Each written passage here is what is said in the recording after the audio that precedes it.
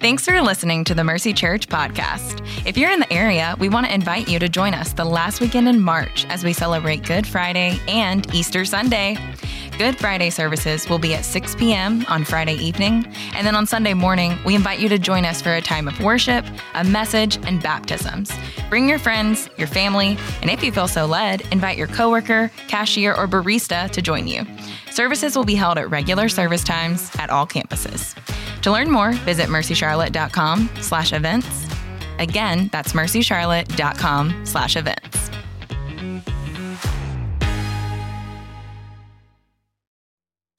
Hey, I want to welcome you to Mercy Church. My name is Spence. I'm one of the pastors here, and we are going to hop right into our text for today. We're going to be over in the Old Testament book, the Song of Solomon.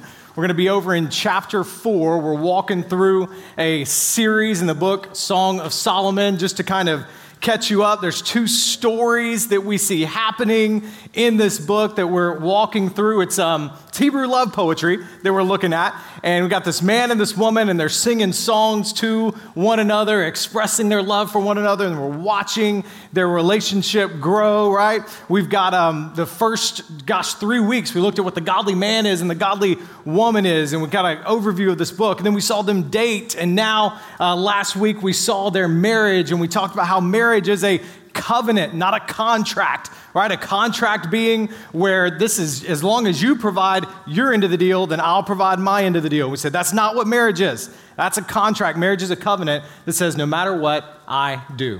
No matter what you do, I do. I'm committing to you. That was last week. And we said behind this whole thing, that's one story that's going on, is the man and the woman, and they're coming together and we're following their story. But behind that is another story, and that is God's love for his people.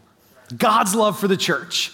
God's love for his people that we see throughout all of Scripture, where he calls his people his bride, and we're learning so much about who God is and how much he loves us, and actually how he has designed love to be a reflection of his love for us. So we said the main idea of the series is that God is love, right? That's 1 Timothy 4. God is love. Not only is, or 1 John 4, God is love, God made love, and God gives love.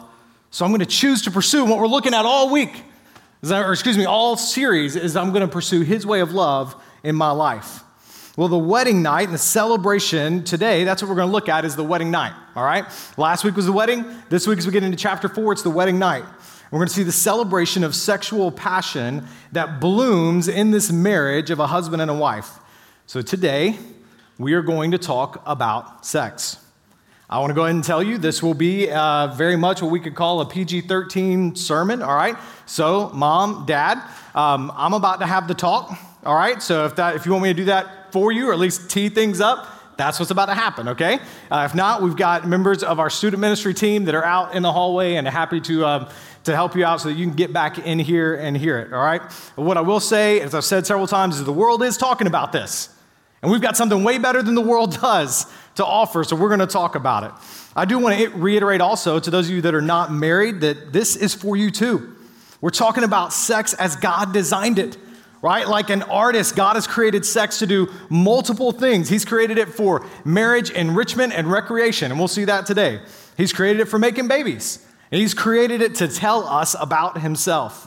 And listen, to all of us, I would say, and there's a tendency to kind of go, I don't want to hear a sermon or hear what God has to say about it. But if we're willing to listen and watch so intently what pop culture has to say about sex, about its view on sex, that sex is just a moment of passion, maybe we should be willing to listen to what God has to say about it, since he has something, he's actually filled it with really great meaning.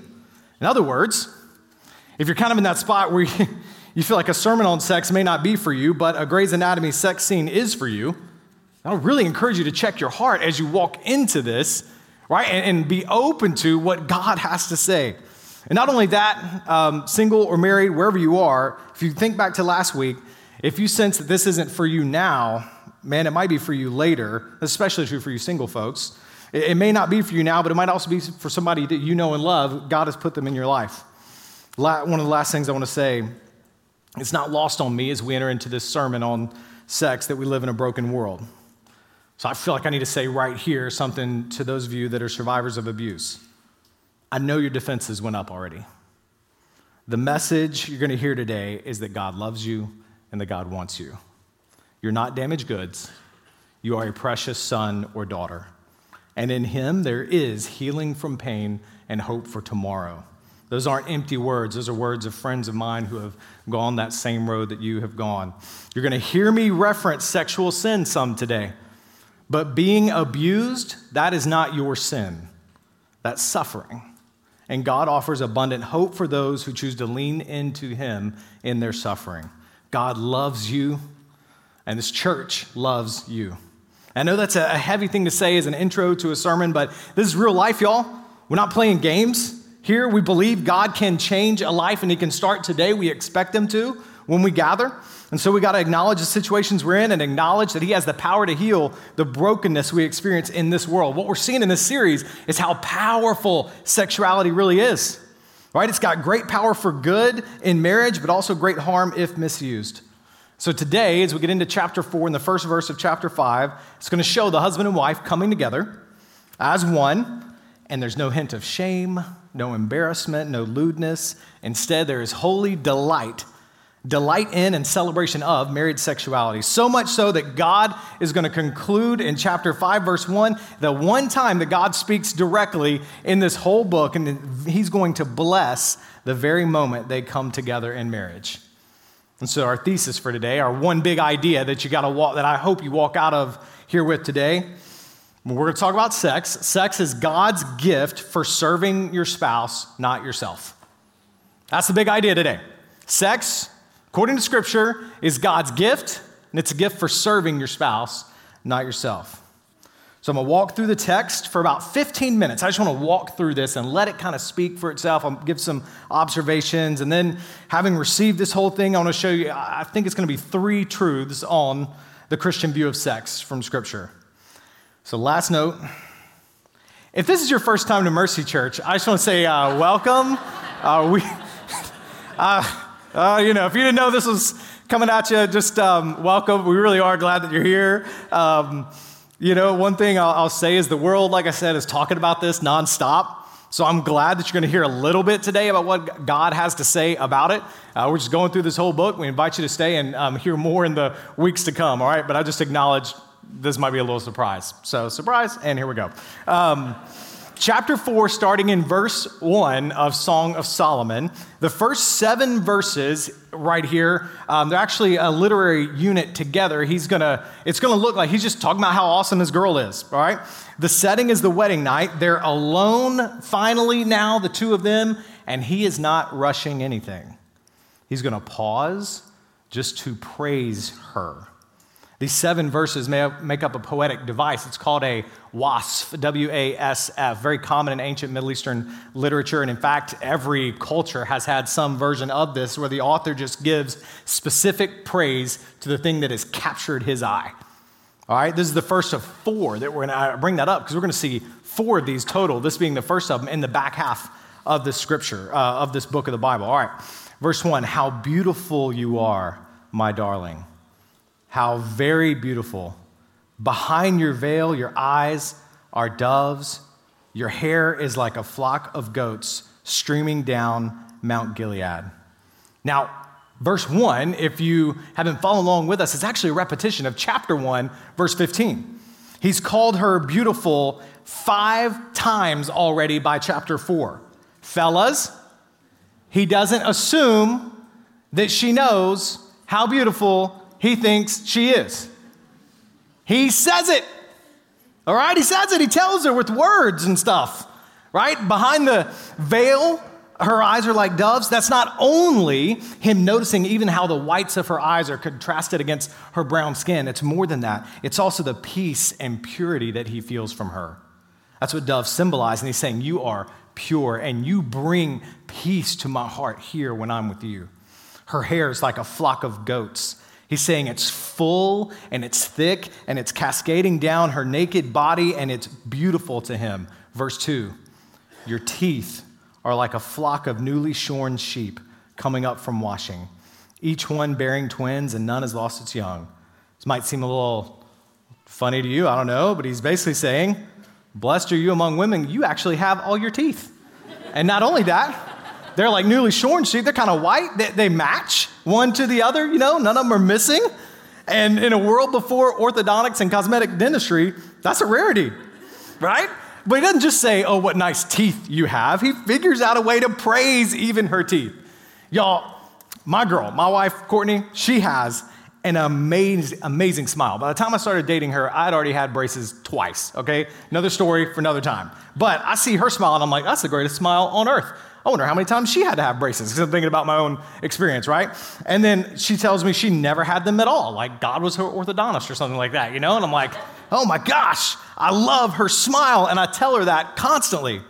Now, by the way, don't be awkward when you see her. She's at the next service. Don't make it weird, but she does have an amazing smile. Verse 3, your lips are like a scarlet cord, and your mouth is lovely. Behind your veil, your brow is like a slice of pomegranate. The brow is actually better translated cheeks. All right, he's kind of working his way down. He's not talking about her eyebrows. He's talking about her mouth. Her lips are red. Her mouth is lovely. Her cheeks, they have this hint of rosiness to them. The point of all this is to say, your mouth is intoxicating and I want to kiss it. Like that's what he's doing here. Verse 4, your neck, still going down, is like the Tower of David, constructed in layers. 1,000 shields are hung on it. All of them shields of warriors. I love this one. Remember, metaphor. He's not saying your neck is so long it's like a giraffe. It's not what he's doing, okay? There's something else happening here. He's likening her neck to the Tower of David as a way to talk about her character. She stands tall and holds her head up like Israel's great warrior king. She has the strength of a tower that could hold 1,000 shields. No man can conquer this woman. She's too strong, and he appreciates her strength. Right? I see this is such a wonderful word to today's church. A godly woman can have the gentle and quiet spirit she's called to have in 1 Peter 3 and the strength of the Shulamite woman. These are not at odds. So Scripture sums up in the word meekness that it calls women to. Meekness does not mean weakness. It means great strength or power under control. And that's what you see here. Men, it's not feminism creeping into the church to honor the strength of your queen. It's just biblical. And when we encourage our queens to hold their heads high as the strong women God made them to be, they have less desire to seek approval in other places, and they flourish in who God has made them to be. Verse 5, he keeps going down. Your breasts are like two fawns, twins of a gazelle that feed among the lilies. He's seeing his wife naked before him, sees her breasts, and he says they're beautiful and full of life. So important in this moment. Very, very vulnerable moment right here. He is making her feel safe and secure with every word that he says. He's trying to praise her. Should she feel any sense of nervousness about her body, he's going over and above to say, no, you are beautiful, you're incredible. He's being very specific as a way to honor and praise her. Verse 6, until the day breaks and the shadows flee, I will make my way to the mountain of myrrh and the hill of frankincense. Changes metaphors from two fawns to two mountains.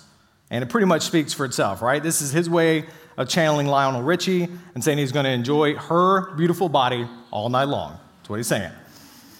Verse 7, you are absolutely beautiful, my darling. There is no imperfection in you. You're perfect. And that's in the 7th verse. Told you this is very specific what our author is doing here. It's in the 7th verse, all right? If you go back and you look, he has highlighted 7 features about her body. And that's because the number 7 is the number of perfection in the Old Testament. It comes from the 7 days of creation. He's not just saying you're perfect. He's like, you are perfect, perfect, perfect.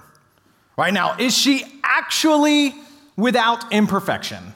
No, she's human. What he's doing is saying you're perfect to me. I see you and you're perfect to me.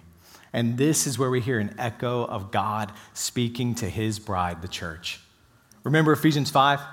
Paul says the job of the husband is to love the wife like Christ loved the church. Ephesians 5, starting in verse 25. Husbands, love your wives just as Christ loved the church and gave himself for her to make her holy, cleansing her with the washing of water by the word. And then it says he did this to present the church to himself in splendor, without spot or wrinkle or anything like that, but holy and blameless.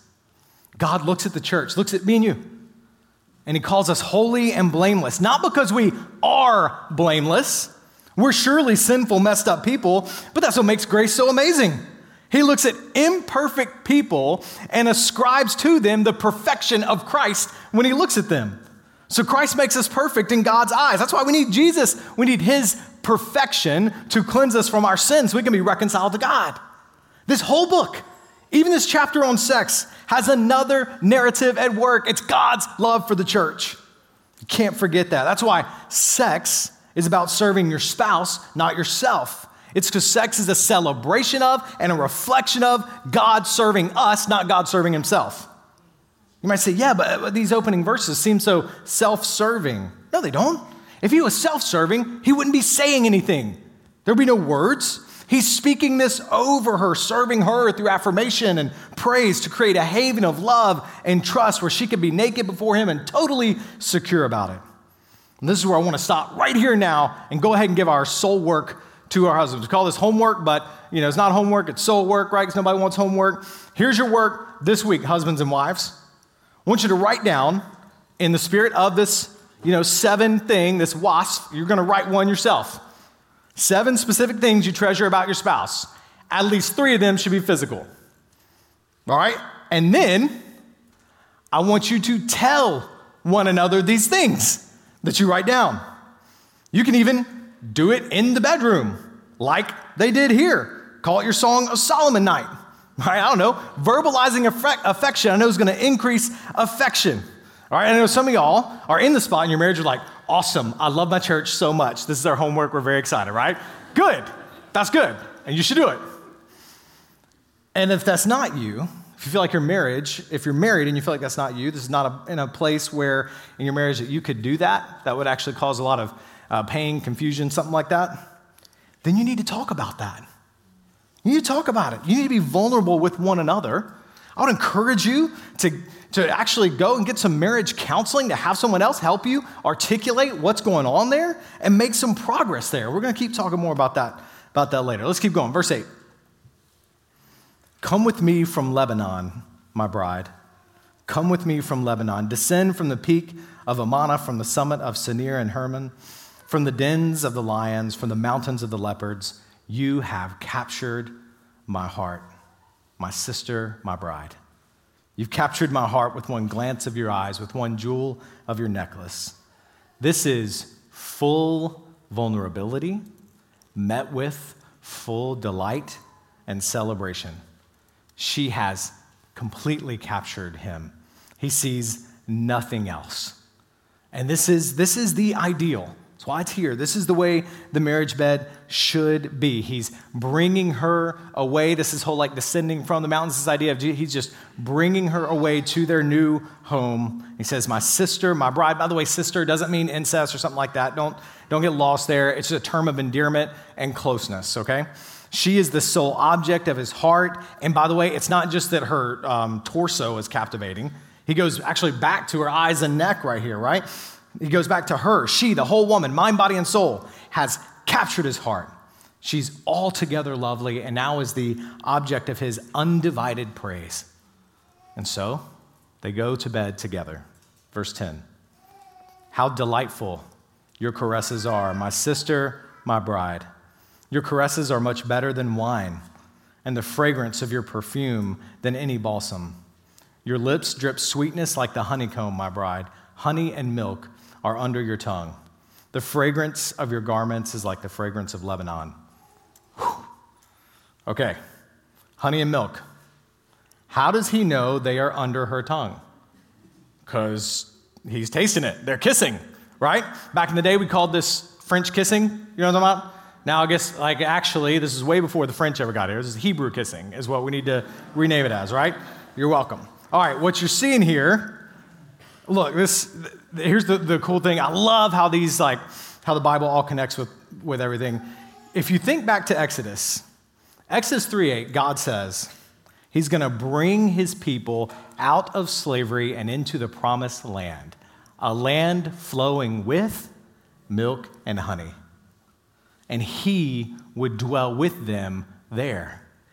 Y'all, he's calling her his promised land because he has longed to be with her, and now the day has finally arrived where he can enter the promised land. That is how spouses should talk to each other in the bedroom. Verse 12, my sister, my bride, you are a locked garden and a sealed spring. This is him acknowledging up to this point, she's a virgin. Her garden has been sealed, and he is praising her for it. And we spend so much time, it feels like, I know, in the church saying to our kids, to our single people, don't do it, don't do it, don't do it. We can downplay how fruitful a locked garden is.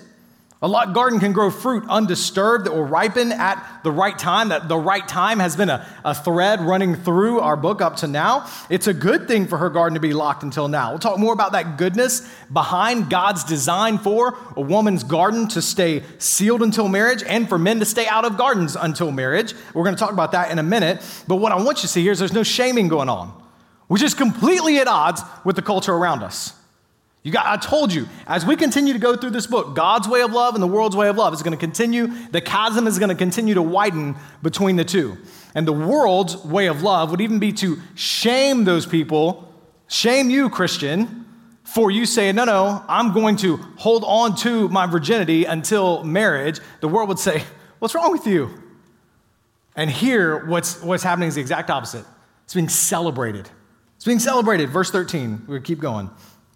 Your branches are a paradise of pomegranates with choicest fruits, henna with nard and saffron, calamus and cinnamon, with all the trees of frankincense, myrrh and aloes, with all the best spices.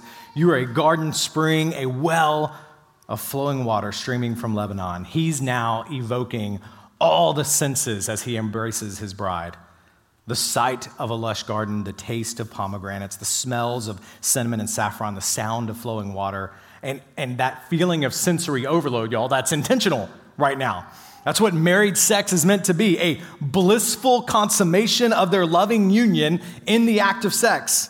And having said all of this to her, praised and honor her, and taken her to the safe, secure place of the marriage bed, the bed that represents the security of their marriage, now she speaks in verse 16. And she says, awaken, north wind. Come, south wind, blow on my garden and spread the fragrance of its spices. Let my love come to his garden and eat its choicest fruits. Remember how she has said, refrain to the daughters of Jerusalem, do not awaken love until it's time? Well, now it's time. And she holds nothing back. She calls on the winds of the corners of the earth to come in and blow the doors of her garden open. She's opening herself to him and inviting him to come to her and enjoy all of her.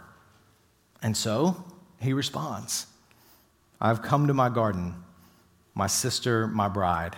I gather my myrrh with my spices. I eat my honeycomb with my honey. I drink my wine with my milk. She invited him in, and so in he went. They are enjoying one another in full as they become one. In fact, he says, my. Do you notice this? It says my here 9 times. 9 times. The most anywhere is a random fact, but it's the most anywhere in the Old Testament in a single verse the word my is used, okay? And you might think, that sounds a little possessive. No. In Hebrew, that's actually a suffix tacked onto the word it precedes, which is him expressing as many times as he can, he's becoming one with his bride. It's a beautiful declaration of unity. And there in the most intimate of settings, where a husband and wife are coming together, making love, that's where the author himself, God himself, speaks up to affirm their lovemaking. Eat, friends, drink. Be intoxicated with caresses. It's almost like too simple English would be drunk with sex, right? That's what he's saying here. Intoxicated with caresses is more poetic and better. This is right there in the Bible. In other words, lose your inhibitions in the safety and security of your marriage bed. Some think this might be the daughters of Jerusalem speaking, some think Solomon, some think God himself. And no matter what line, and that's kind of what I take, no matter what line though you follow, it leads to the same point. God affirms and even calls for our enjoyment of sex in marriage. He takes pleasure in those bodies that he has carefully designed for pleasure, now having pleasure. He's our cheering section, affirming what is happening here in the marriage bed as good and glorifying to him. I told you, sex in marriage is not just about procreation, and maybe you grew up in a tradition where that was all that you heard. But what you see clearly, there's nothing in Song of Solomon really about procreation at all. It's all about sex as recreation and enjoyment between a married couple. It's beautiful. Now let me take us to the second part of the sermon. Having seen the wedding night, I want to draw out 3 truths for you here that I think reveal to us God's design for sex. 3 truths for it. The first, sex is God's gift for serving your spouse, not yourself. Again, it's the main point of today and also the first of our takeaways.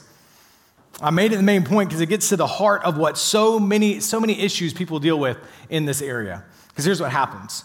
We fall victim to the lie that sexual desire equals sexual entitlement. That's because the desire's there. Hey, we must be entitled to fulfill it. That's always been the lie of Satan, right? In the garden, God gave Adam and Eve boundaries for their good, and Satan convinced them they were entitled to go beyond the boundaries. And right here is where the greatest amount of heart work needs to be done, maybe in all of us. And truthfully, this is where some of our singles are wonderful models of Christ-likeness that married couples should listen to and learn from. We got single people who, of course, have sexual desire, but they know that desire doesn't mean entitlement. And because they've submitted their desires and their whole lives to the lordship of Jesus, they abstain. The heart of marriage, Scripture says, is demonstrating the gospel through how we love and serve our spouses. And this is true even with your physical body and sexual desires. You don't serve yourself, you serve your spouse, and then you trust your spouse will serve you. That's the way of Christ. Paul gets at this in 1 Corinthians 7. He's talking to husbands and wives, being super practical with how the gospel applies into marriage. He says, listen, because sexual immorality is so common, each man should have sexual relations with his own wife, and each woman should have sexual relations with her own husband. A husband should fulfill his marital duty to his wife, and likewise a wife to her husband. A wife does not have the right over her own body, her husband does. In the same way, a husband does not have the right over his own body, but his wife does. Do not deprive one another, except when you agree for a time to devote yourselves to prayer. Then come together again, otherwise Satan may tempt you because of your lack of self-control. All right. Here's what is so cool to me about this passage right there. Your body is not your own. If you're married, your body belongs to your spouse, right? But look at the verse right before. Now I'm going to back you up just a couple of verses to what Paul says at the end of 1 Corinthians 6. Don't you know that your body is a temple of the Holy Spirit who is in you, who you have from God? You are not your own. For you were bought with a price, so glorify God with your body. You're not your own. Just as Christ served you, gave his life for you and your needs, surrendered his body to the Father's will, you and I are to do the same. Glorify God in our body, and a clear commanded expression of that in marriage is that we give our bodies to our spouses in an act of trust.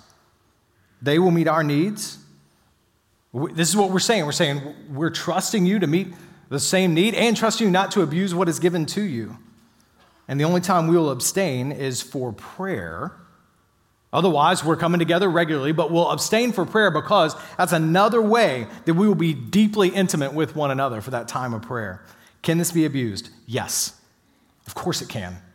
When desire becomes entitlement, it will be abused. That's why sex must be an act of service. I can't take your body. I can only receive it. And you can't take my body. My body's entrusted to me by God to glorify him with it. So I can only give my body to you. That's what's happening in chapter 4 of Song of Solomon. He's receiving his bride. And then when both husband and wife give their bodies to one another, just as they've given their lives to one another, we got wind blowing spices in all kinds of directions and love so blissful you lose your mind in it. It's beautiful. It's wonderful. That's the first one there. Sex is for serving your spouse, not yourself. Here's the second truth, super important to understanding the Christian view of sex, the biblical view of sex. Sex is exclusive to marriage, just like our worship is exclusive to God. It's a big statement. It's one that the modern world weaponizes against Christianity. Let me explain it. And if you're not a Christian, listen, I'm glad that you're here with us because at least hopefully you get a little bit of a clear explanation instead of some just stereotype out there, a clear explanation from Scripture. I'm going to do a little bit more on this on the conference we're having this coming weekend, all right? But I want you to see how all-consumed, first of all, how all-consumed husband and wife are with each other before I show you the biblical command. See the point. Last week we talked about how marriage was a covenant, not a contract. And the reason is because God designed marriage to be a human depiction of his relationship with us, covenant. He commits himself fully to us and calls us to commit ourselves fully to him. So you can't be a Christian and worship other gods. That's the fruit of that. It's an exclusive covenant between us and God. Our worship is reserved for the one true God, and our marriages are designed by that same God to be as exclusive as our worship of him is. The exclusive, committed love of a husband and wife are, remember, Ephesians 5, it's about Christ and the church. Christ has one bride, the church. The church has one groom, Christ. Add to that 1 Corinthians 6, we belong to our spouses, not to ourselves. It reflects the relationship that we are to have with Christ. This is why in the Old Testament, I said this last week, every time Israel, God's chosen people, they start worshiping another god, golden calves, gods in the land, etc., God calls it adultery. It's his bride having spiritual sex outside of their marriage with God. Whole book of Hosea is about the relationship between exclusive sex and exclusive worship. And sex being exclusive to marriage is so important, it gets codified in the 10 Commandments. Right? Exodus 20:14, do not commit adultery. You say, well, that's Old Testament. And if you aren't married, would sex still be adultery? I'm glad you asked, because Jesus comes along and has something to say about it. All right? Matthew chapter 5. You have heard it said, do not commit adultery. That's Jesus' little way of saying, yeah, I know you've heard it says in the 10 Commandments, and he's talking to a whole bunch of Jewish people. But I tell you, everyone who looks at a woman lustfully has already committed adultery with her in his heart. It's true for men and women here. Every single time the Bible employs this word lust, epithumia, it uses it in a negative context because it's talking about indulging in a sexual craving. Lust is a sign of sexual entitlement cropping up in the heart. It's not about serving, it's about taking. For example, that's what porn does. You take to satisfy yourself. This is one of the many reasons, and there are many reasons porn is so destructive. I'm not even going to touch societal reasons. This is one of the many personal reasons it's so dangerous, because what's happening, the more and more that you indulge in porn, you are feeding and growing a massive entitlement monster in your heart. It's going to come out all different number of ways. And some of you think, and you never say it, but you're thinking it, when you get married, your spouse is going to be your God-approved porn.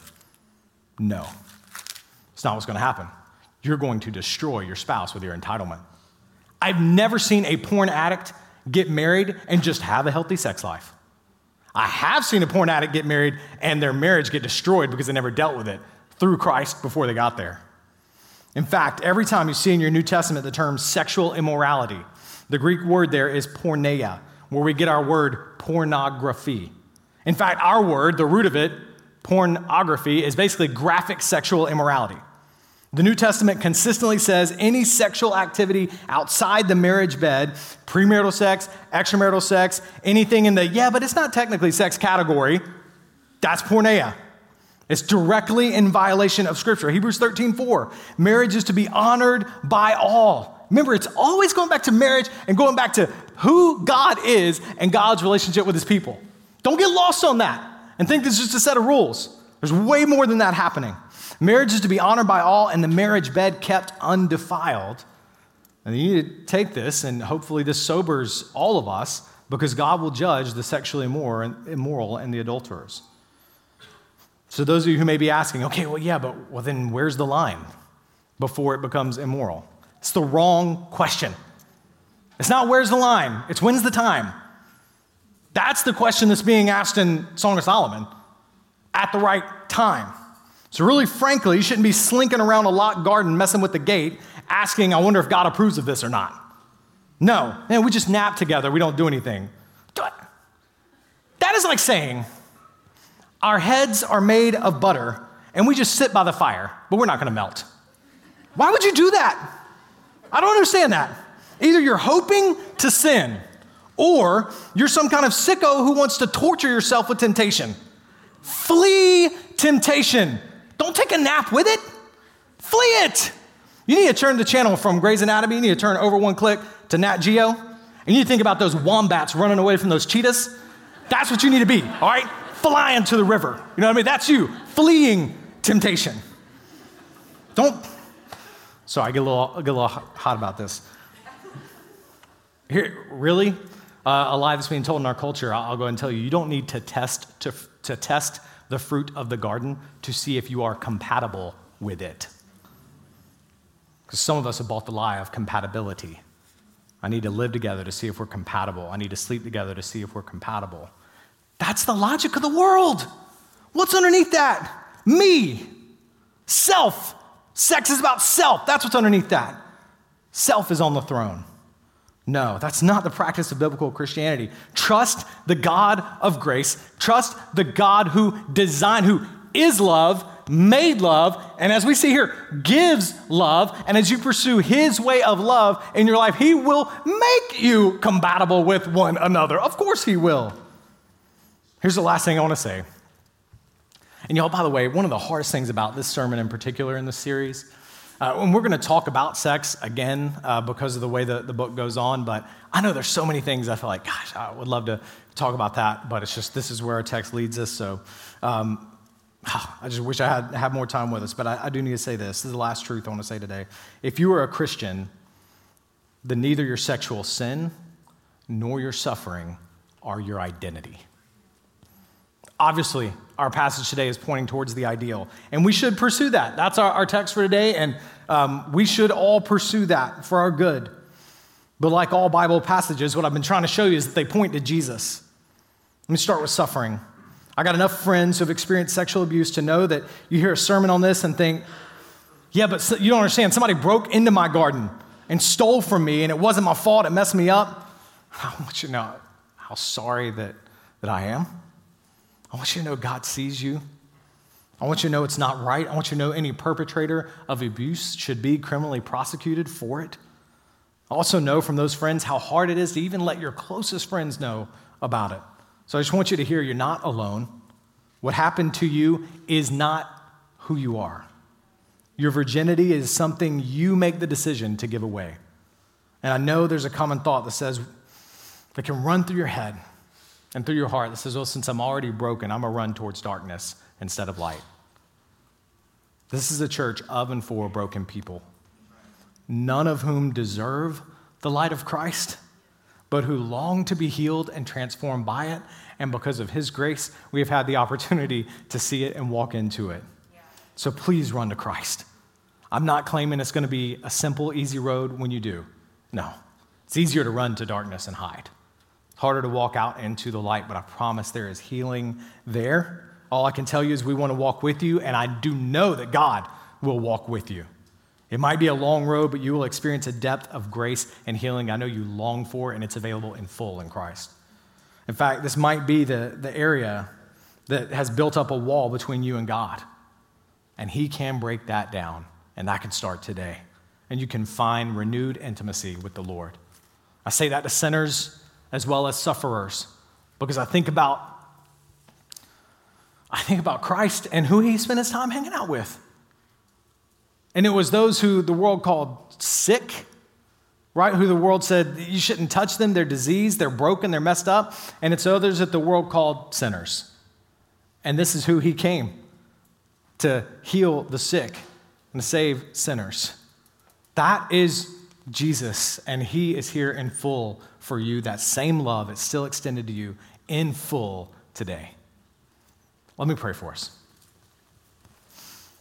And let me give you a chance to respond in prayer. I think that's probably appropriate. You've heard the scripture. You've seen this beautiful picture of the marriage bed.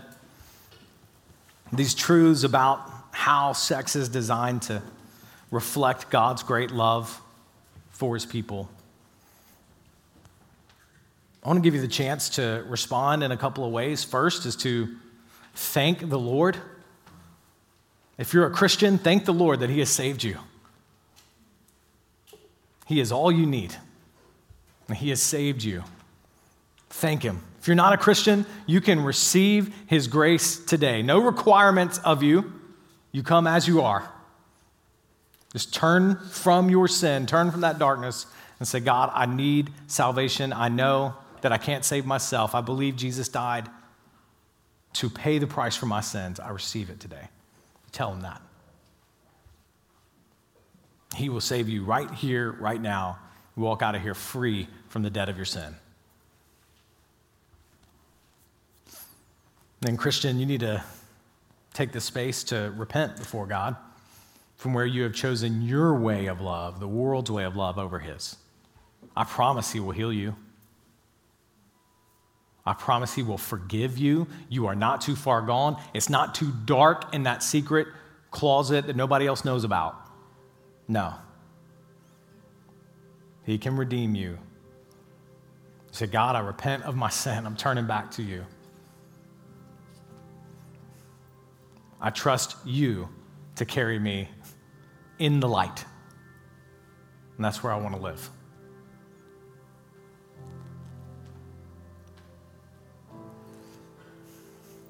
Father, this is our desire. We love and we're so thankful you've given us the scriptures that show us a beautiful picture of what love can be as you've designed it. All of us are going to fall short of it, and all of us are going to fall short of Christ. So God, I pray that this morning fans the flame of faith, and I pray that that's what happens first. We'll be renewed in our intimacy with you and our love for you and who you are and what you've done for us. God, I pray that you would strengthen marriages, whether it's through finally putting words to some conflict, bitterness, resentment, whatever that's been between a husband and a wife for a while.